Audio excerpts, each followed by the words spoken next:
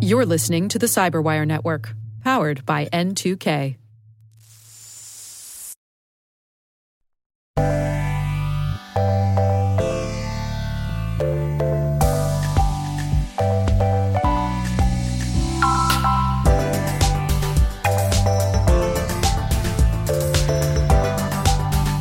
Hello, everybody. This is Luke Vanderlinden, Vice President of Membership and Marketing at the Retail and Hospitality Information Sharing and Analysis Center, and this is the RHISAC Podcast. Every once in a while, the stars align, and you get an opportunity for not one, but two amazing podcast segments in one episode. And on top of that, one of those segments is great enough and long enough to use over two episodes. That's the situation we find ourselves in for this episode, and I know not all of you are probably as excited as I am, but having access to great content sure makes our jobs easier. Now, a little inside baseball, obviously these two segments were pre-recorded. We're not coming to you live, sorry to disappoint, but you're going to want to listen anyway. Coming up first, I had the opportunity to sit down with Ben Vaughn. Ben wears a lot of hats in the world of the RHISAC. Obviously, his main hat is as CISO of Hyatt Hotels. For me, he's also an RHISAC board member, a member of our Membership and Engagement Committee, and he's always very supportive of what we do and gives us great counsel. Ben was also our CISO of the Year in 2022, a very well-deserved recognition by his peers. He and I sat down for a wide-ranging discussion, touching on everything from the importance of diversity to Ben's approach to cyber insurance. Today, you'll hear the first half of that conversation. And then, speaking of firsts, a first for us, granted, this podcast has only been around a year and a half or so, but still, I'm co-hosting a segment with the host of another podcast that will also appear on their podcast. The topic is the rollout of PCI DSS 4.0, and that other podcast is the PCI Council's Coffee with the Council podcast. Sounds complicated, but it wasn't. And I think the discussion with tips about the rollout, and not only from the folks at PCI, but also from Target, and how they approached it was terrific and will make for good listening. As always, please let us know what you think about either segment or something totally unrelated. Shoot me an email at podcast@rhisac.org to share your thoughts. Or if you're a member, find me on Slack or Member Exchange.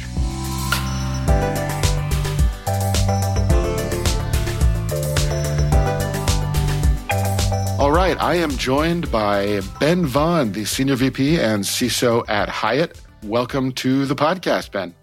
Oh my gosh, Luke, thank you. This is the first time I've ever done this, so for anybody listening, just know that I have no idea what I'm doing, and I'll try my best to stay out of trouble and be interesting to you all. So far, so good. I think you're off to a great start. Okay, good. So tell us, Ben, how is everything at the World of Hyatt? Well, everything's going great. We had a very difficult period during the pandemic. You know, obviously, when you run hotels and people are in their houses, it's a little challenging for a business like ours. But we have come out of that really on steaming forward on all fronts. If you look at our financials, the last couple quarters, we've been performing very well from a financial perspective. But I think more than that, we have been meeting and exceeding our guests' needs on a daily basis across the globe. We have hotels open everywhere now, with China largely reopening. And a lot of the world, Luke, has decided to go on vacation. And we are there to help you do that. We did acquire a company in late 2021 called Apple Leisure Group, which made Hyatt, if I'm not mistaken, the world's largest operator of all-inclusive hotels and resorts. It's a new line of business or something. I suppose having that big of a footprint in all-inclusives is new for us. And it's something really exciting, all these new brands that we've added the last couple of years. And I imagine a challenge to integrate all these disparate parts that may not have had such great cybersecurity practices into the practice that you've built there. I think cybersecurity is always going to be a challenge for any organization. It will always be more challenging, I think, for the hospitality field, just because of the broad geographical footprint. You know, I think we operate in probably 19 time zones, 6 of the 7 continents. We're still working on one in Antarctica someday. integrating, two companies is always going to be a challenge as well, because you have two cultures around security, two sets of tools that need to be integrated and so on. But I'm very proud of the team's efforts and everything that we have accomplished, as you can see reflected in everything from colleague engagement scores to cybersecurity insurance premiums. Oh, well, that's going to be a topic that we go over. It's on my list, but let's start a little bit more broadly. And, as a leader, I think we can agree that you're a successful leader in what you do. What do you use to guide how you approach cybersecurity from a broad standpoint? Well, I don't know. I would say I'm a successful leader. I think I muddle along and do a fairly good job of keeping our guests and our colleagues safe. But there are a series of guiding principles that we have inside the department that we as a team have thought about, talked about, that we try to put into practice every day. There's about 6 of them. And those 6 principles, I think, put into action: safety through care, no half measures, don't juke the stats, be different, stay close, and the Hyatt way have been one of the major sources of success for us so far. Would you mind going through those one by one, since you have them so beautifully laid out, and let us know what they mean? Sure. I'll warn you, there's some pop culture references in there. I'm going to be tested. Spoiler alert for a couple of these. If you haven't seen the TV shows, you'll want to fast forward a couple minutes. But if they're 80s and 90s references, I might get them, but today I might not, but we'll see. Fortunately, they are not. But the first one for us is safety through care. And that is, care is the number one driving thing at Hyatt. You're in a care business. Well, yeah, you're absolutely in a care business, but for us, it's something so much more than that. Our corporate purpose, we care for people so they can be their best. And cybersecurity is such a compatible mission with that purpose, because how can you say that you're caring for your guests if you're losing their stuff, right? We feel terrible if we spill orange juice on a guest at breakfast. Because why is someone at a hotel? They're at a hotel because they're having a really important event in their life. They're on vacation. They're there for a job interview, a family reunion. Any number of important situations are why you might find yourself in a hotel. And if we disservice you at breakfast, we feel terrible about that. We want to make that right. And someone in the leadership at the company once said to me, and it was really impactful to me, they said, well, it seems to me that by being bad at cybersecurity, we can scale up disservice. That instead of spilling orange juice on one guest, you can spill orange juice on several million all at once. That was really impactful to me. And so we have sought over the last 7 years to tie everything we do in the department to caring for our guests and our colleagues, and taking the steps that need to be taken to, as many as we can, to protect them, to keep them safe, and to create that feeling of safety. I would say also the thesis of my career has really been centered around what might people do with computers if only they felt safe using them. Oh, wow. Right. I think a lot of people feel safe using them, but maybe that's a false sense of security, right? Well, I don't know that they do, Luke. I think we're all instructed not to feel safe using computers. Don't talk to strangers on the internet. Don't click on the link. Be careful when you're sending bank account information. And so I think people sort of approach using computers from a feeling of unsafety. And what if you could create a computing environment that was safe enough that people could feel safe using it? I think that's important to me, and it's important to the team, creating that feeling of safety in our colleagues. Excellent. I like the metaphors with the orange juice because this is part of it frames it as a key part of the business as opposed to something off to the side. It's a really important part of our business. Our guests value the service that they get at our hotels. They value the quality of the experience that they get at our hotels. And then they also value the privacy that they have when they're at our hotels. And so it's important to us to do a good job for our guests. We talk about our guests a lot, even in the security department. So no half measures. It seems obvious what that might mean, but do you have a nuance or a spin on it? So this is one of the spoiler alerts. So there was a TV show that ran for several years called Breaking Bad. Yes.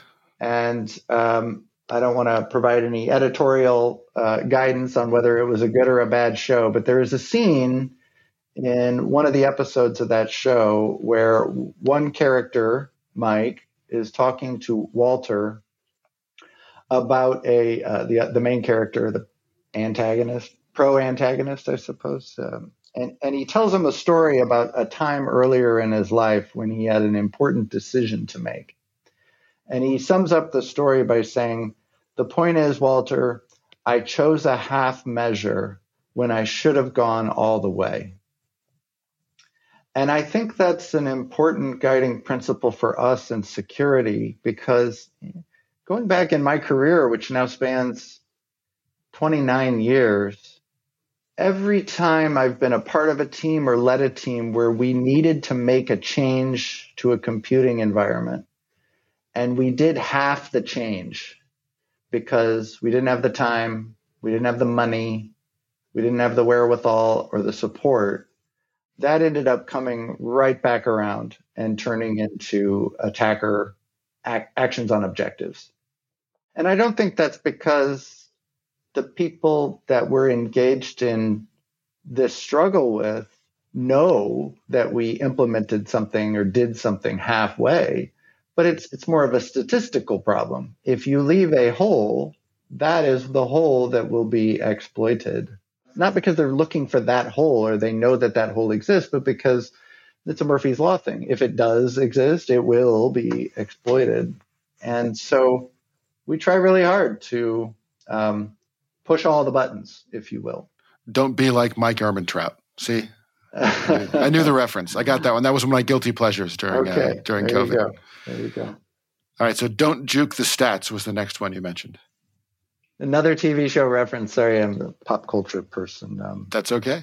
There was a TV show that ran for 6 years in the early 2000s called The Wire. Yes.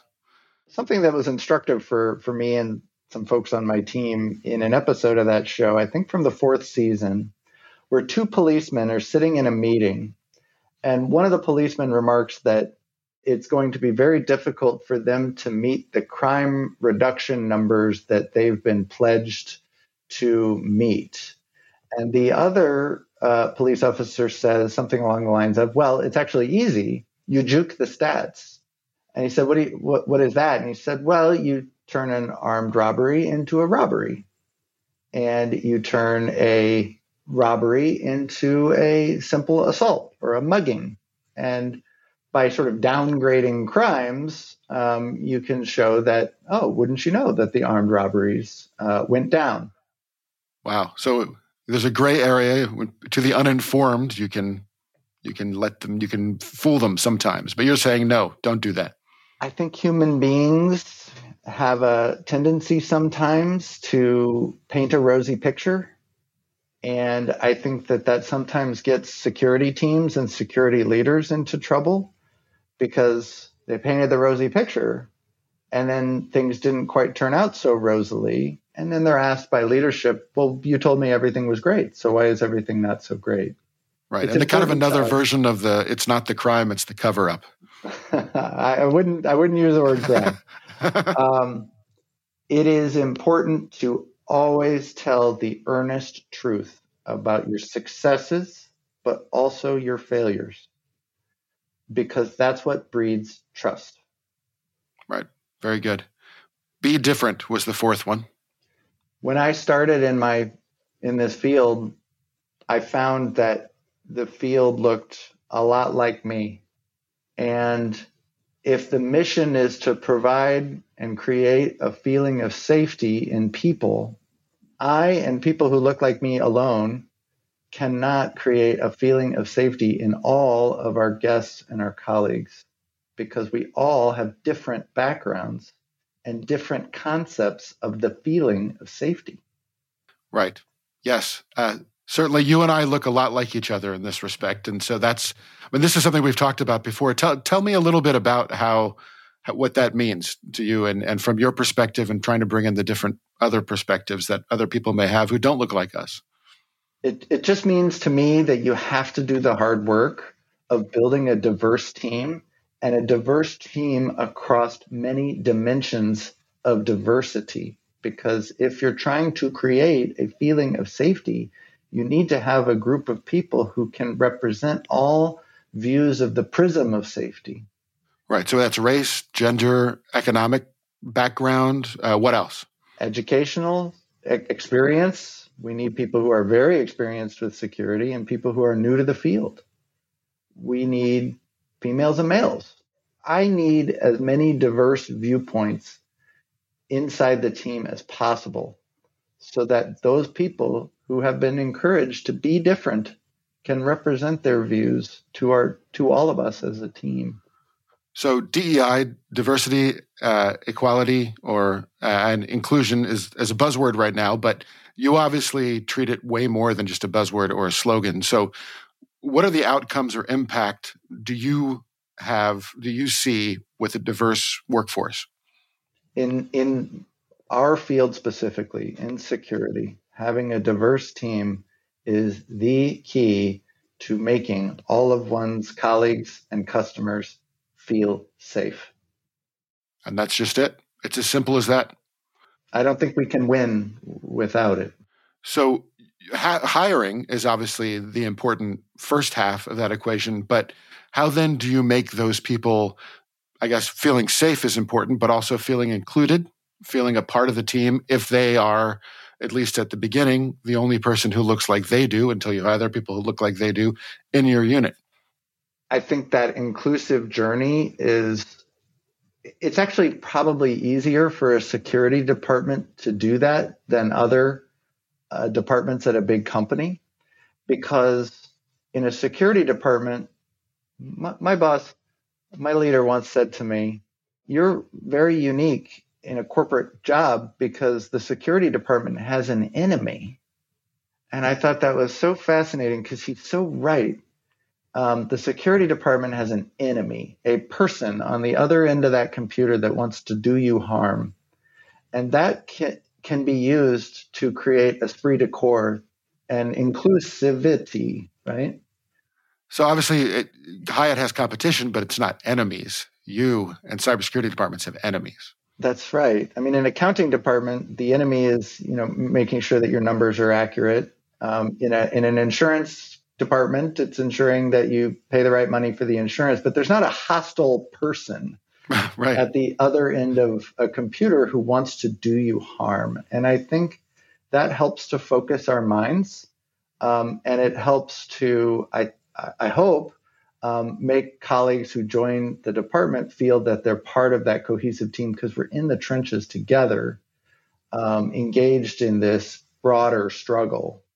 I think also setting aside sort of adversary-driven inclusivity is the effort and expense that we engage in at Hyatt to bring our colleagues together, to celebrate our successes with them, to communicate with them, to poll them on how they're feeling through a quarterly colleague experience survey, and then also to have regular dinners, meetings, team ups. More than half of our team is now remote workers. Yeah, I was going to ask you that. You're remote, so how do you build that relationship if some people are in the office and they have their own culture, and then other people are far away? Our business is about bringing people together. It wouldn't be much of a business if we didn't have any hotels, right? Right. I like how you always bring it back to that, though, because it's such an important thing for you to keep in mind that you're not just a cybersecurity department in company A, you're part of a hospitality enterprise. That's absolutely right. We can't just sit in our houses and not know our business. And so every quarter, our team convenes. We all travel from all over the country, and we meet in Chicago. And then once a year or so, we meet at one of our hotels. That's important to us, to get closer to the field and then to get closer to one another. I'm just wondering, does the staff at that particular hotel know that they're hosting the Hyatt cybersecurity team, or do you kind of like keep it secret to see how they do? we certainly don't keep it secret. We like to meet with the IT managers at the hotels, get to know them and their problems, and so that's an important part of our visits as well. Excellent. So it's probably a bigger one, more of a marquee property, or at least in a large place. So just getting back to hiring, I had one more question. So diversity, looking for diversity is one thing, or being open to it when you have a hire to make. It's always been interesting to me since I'm a recent relative newcomer to the cybersecurity field, and I always look to see what a typical career path for a CISO is or a director.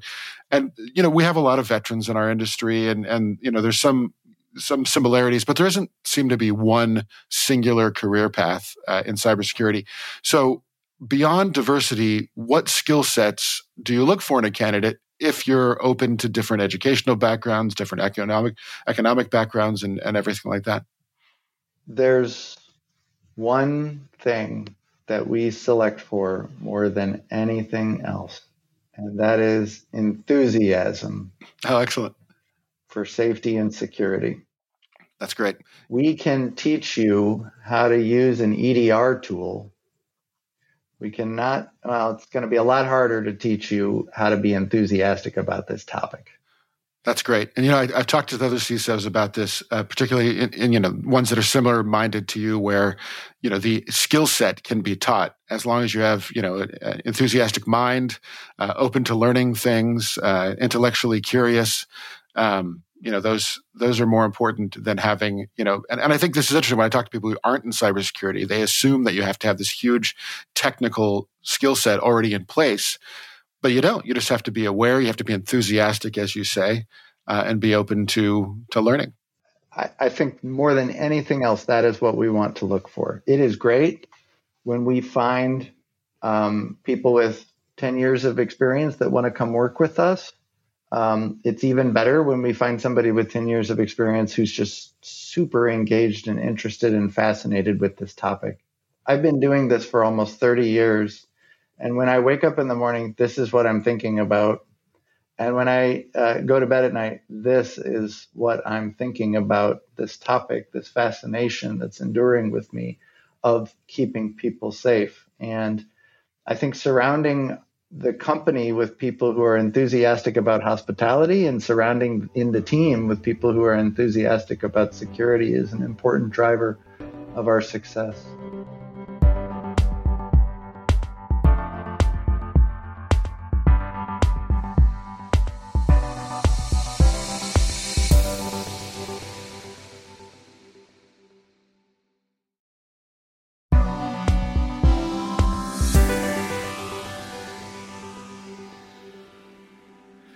This is a very exciting segment of not only the RH-ISAC podcast, but also the Coffee with the Council podcast of the PCI Security Standards Council.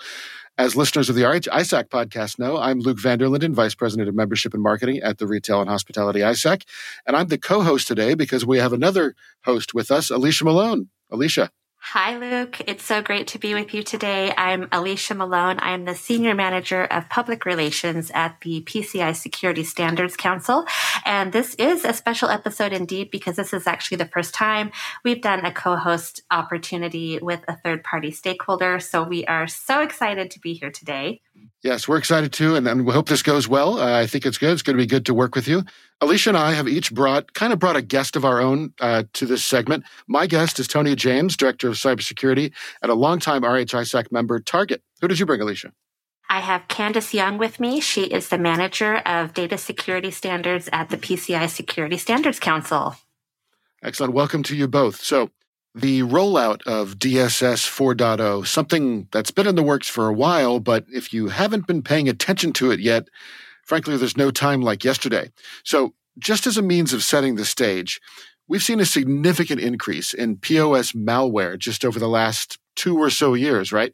And I know, at least in our sharing communities, we've seen increased interest in skimming activity overall, but more specifically around tactics like using cloned cards and getting cashiers to bypass chip-enabled security.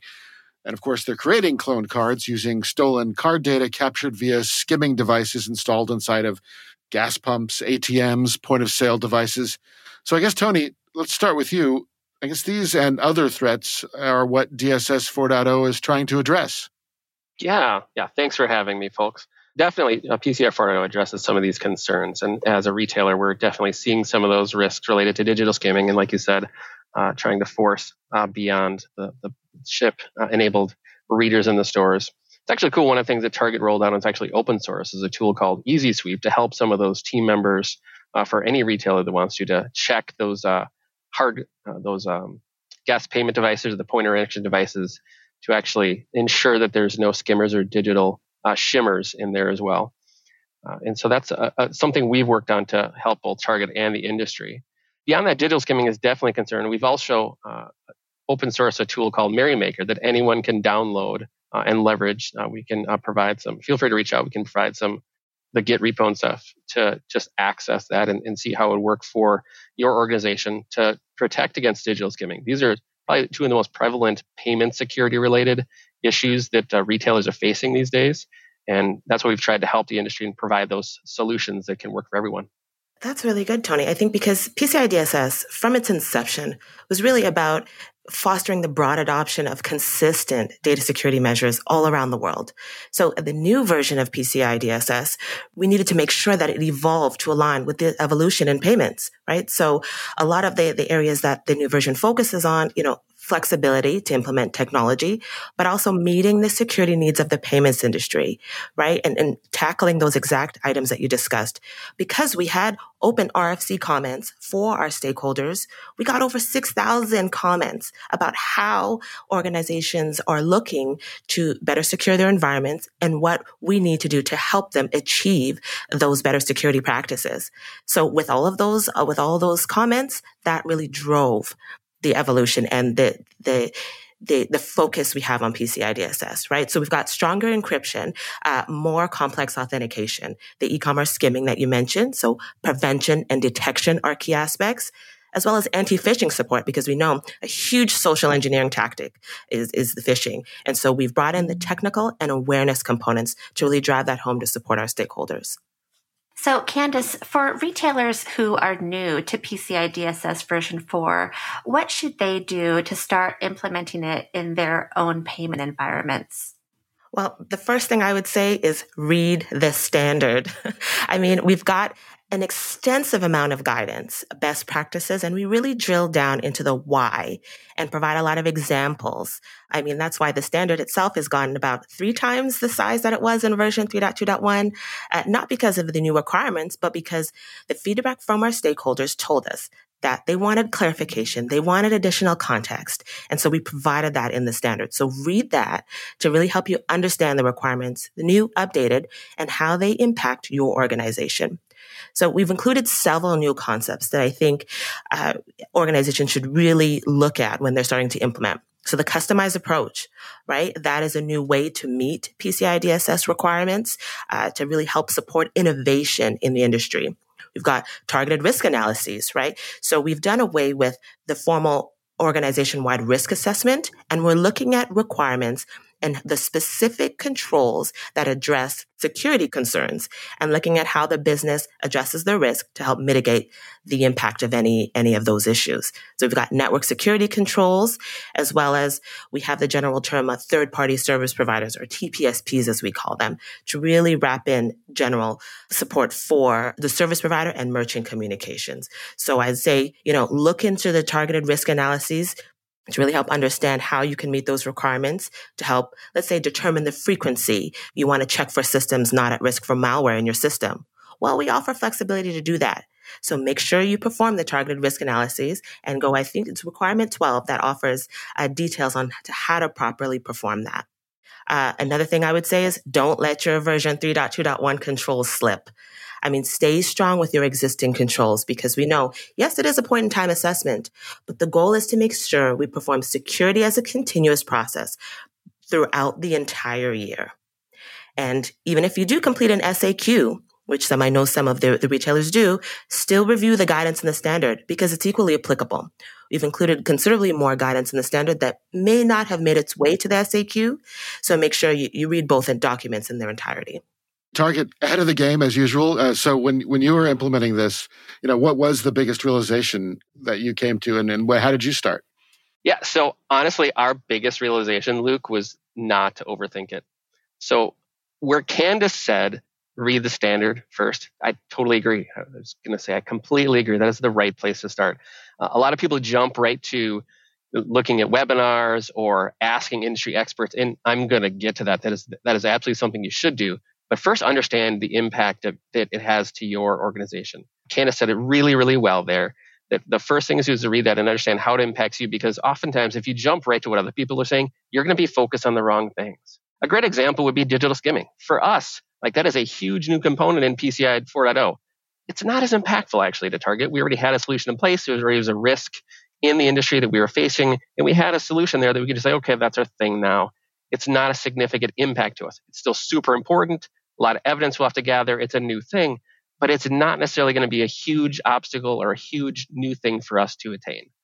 There's other things in there, multi-factor authentication or authenticated scans. Those are definitely new in the industry and also somewhat new to Target. And so there'll definitely be some lift there, but that might not be the case for other organizations. I've definitely talked to some peers out there who have said, you know what, I already was doing multi-factor twice, so it's not a big deal. That totally makes sense. But if you just look at what's happening in the industry and what they're talking about, you might be focused on the wrong things. So read the standard first. Candace, do you have any tips on how companies can prepare for this transition? Yeah, most definitely. In addition to reading the standard, we did publish a summary of changes document. And so that is really, really helpful to give you an idea of what was in 3.2.1 versus how it's kind of been modified in version 4. And it also includes a full list of all of the new requirements added to the standard and when they will be effective. So that is the first resource that I would say.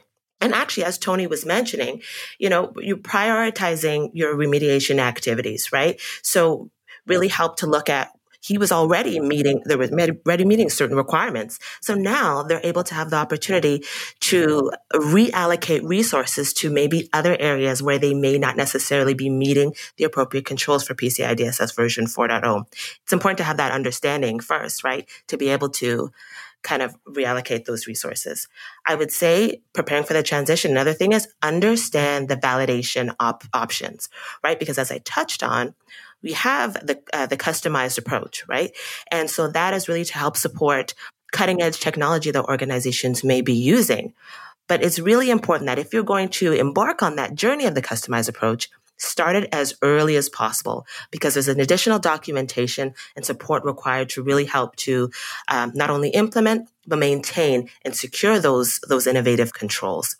So we've got quite a few blog posts on this very topic, the customized approach, on our website. So I would say that is a great reference to look at it for organizations wanting to understand a little bit more about that. And I would say document your steps and inventory your components, because it's often overlooked.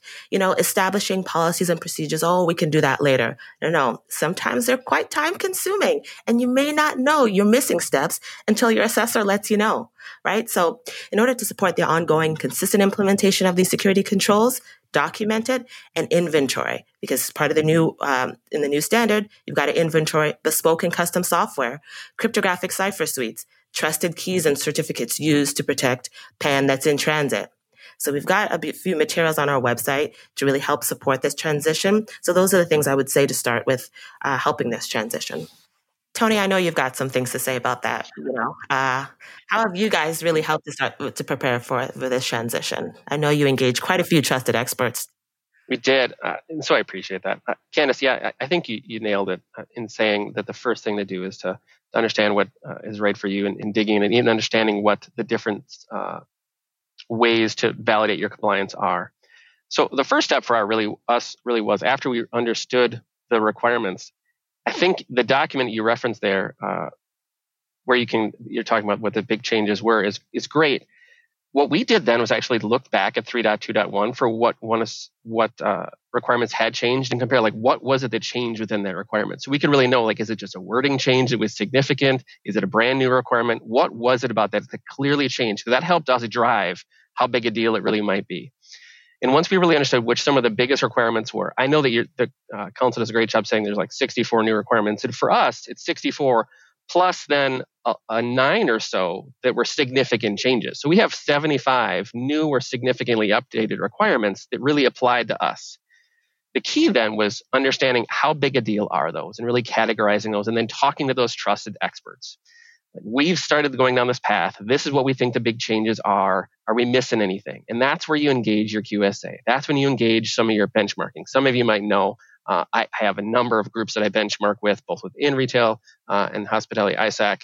I have a couple other benchmarking groups that I facilitate myself, just to make sure that we are really aware of what's going on in the industry and what other people are saying about these. And I would say there was about 74 of the requirements that we nailed. And then there was one like, oh, that's an interesting point that someone brought up. And I forget which one it was, but it was just really helpful for us to realize we were pretty much on point for everything. And then there's one new thing that we missed. And then we talked with our QSA after that benchmarking and watching the webinars and talking to our peers. And that's when we realized, actually, for a couple of them, we were over-indexing. They're like, hey, you're saying this is a big change for you. Based on all these things we know about you and the evidence you've provided already in the past, that's actually probably not a huge lift. If you just do this, that's probably going to be good enough for us to understand or meet this requirement. So that was super helpful for us to engage those two different groups to make sure we understood what the impacts were and how it really would impact us. You know what else I would say too, which I found through some feedback we've been receiving, is sometimes if you are engaging or beginning with new technology, like Tony, you're in a great position, but other organizations may have had a huge lift on some of the technology that they've had to incorporate into their environments. And one thing I would say too, in addition to trusted experts, is training your internal staff. So it's important to make sure that when you add any new technology to your environment, or you're making any updates in response to PCI DSS version 4.0, let's say, making sure that your staff is aware and up to date on what's happening and they're trained on that, so that if there are any issues in the future, you already have in-house experts to help support that. And I think other organizations can maybe benefit from that knowledge. I'm sure, Tony, that's something you're already doing with your great staff. But I think it's so important for others to be aware that, hey, we want to do cutting edge technology. That's great. So make sure we have people on staff to support us if, in fact, maybe the new technology is not addressing all of the system components it should, or it's malfunctioning. So make sure you have those trusted experts internally before the assessment begins. Yeah, I agree. That kind of brings me back to the other point you mentioned earlier on validation and using the customized approach. First of all, I really want to applaud the council for implementing this. I know they did a lot of work with the industry to understand what the industry wanted here and how to make it come to life. And so I applaud you for making it a reality. That said, I think it's a great point to call out for those of you who haven't dug in a lot. It will be a lot of work. Don't go in thinking, oh, great, I'll do this customized approach and that'll be less work for me in the end, and it'll just make this whole process easier.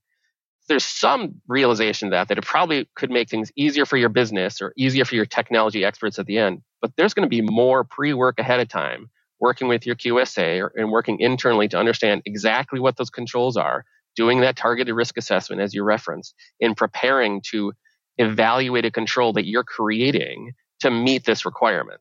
And I want to make sure everybody is really aware of that it's a great option, but it does not mean lots less work.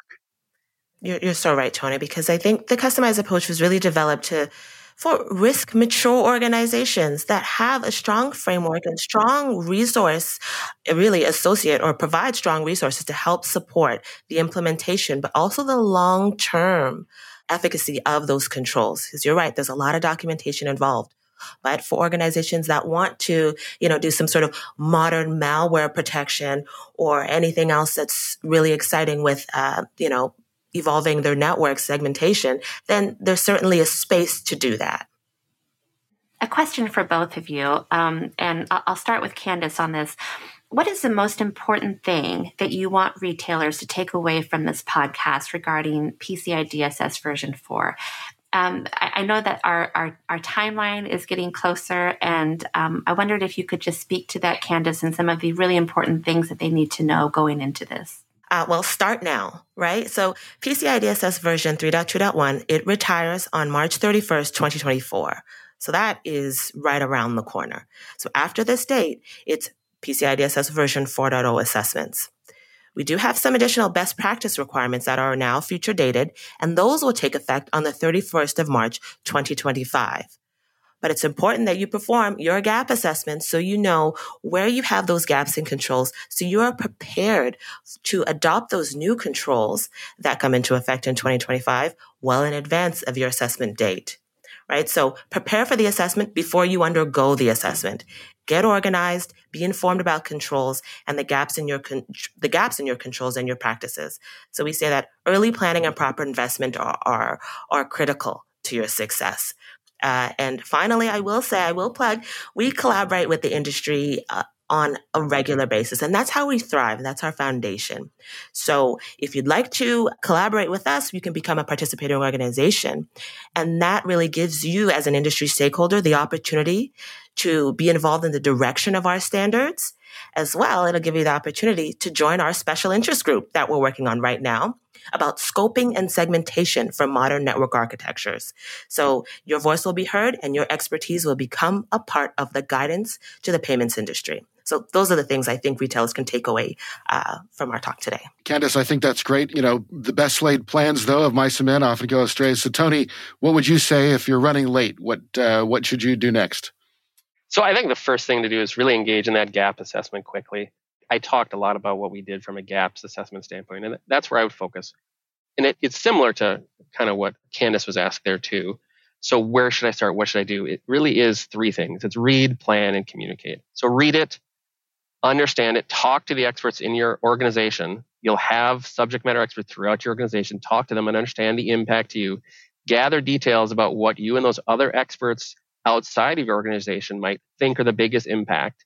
Make your plan. So plan for what you're going to do, how you're going to do it, what your timelines look like, and what you need to accomplish by what dates, because there's different dates. Some things are due in 2024, some are due in 2025. So prioritize that. And finally, we haven't talked about this one enough, communicate. If you have read it all and know exactly what you need to do and you start doing it all, but you haven't told anybody in your organization, you're not setting yourself up for success. So communicate what's going on with 4.0, how it impacts you to your organization, and communicate those plans are and what you need from those experts. If you want them to do something by a certain date, you probably need to look at perhaps what the organizational budgeting timelines are within your organization and work around that. If you need something done next year and your organization does budgeting in January, you want to probably be talking to those teams well before that so they know what budget to ask for so they can implement that in next year. So those are the three things: read, plan, and communicate. I wholeheartedly agree with that, Tony. I think properly allocating human and technical resources and given enough time prior to implementation, I think is a really key and critical component to success in meeting the new requirements. So spot on. I agree. Candace, where can our listeners go for more information about PCI DSS version 4? Well, you can head over to our website. We've got PCISSC.org, and we have a PCI DSS resource hub, actually, with all the documents I mentioned. So the summary of changes document, we've got our standard, we have Coffee with the Council videos where we have commonly asked questions. We have a considerable amount of FAQs because we are receiving questions on a daily basis from our stakeholders. And so when we receive enough of those, we actually publish them as formal FAQs on our website. And so that's a resource that we're updating on a regular basis. We put quite a few in just last month. So that's another great resource to head on to. And blog posts. We're constantly doing those. So those are all available on PCISSC.org. That's excellent. And we'll link to all those resources as well from our show notes on our version of this segment as well. But I also want to plug, this isn't the last time you can hear from this group and a couple more folks. We're also hosting a joint webinar on this topic. That's going to be on the 25th of May at 3 p.m. Eastern Time. And again, we'll have links all over the RHISAC website, and we'll put it in the show notes as well. And I'm guessing you guys will do that as well. Absolutely. We're looking forward to that webinar as well, Luke. And I wanted to just thank our guests today for their insight. This is so helpful, and I think this is really great information for the industry. Excellent. Yes, thank you both as well. And thank you, Alicia, for letting me co-host with you. I think this worked out great. So hopefully maybe we can do it again someday. Yeah, let's do it again. This was a lot of fun.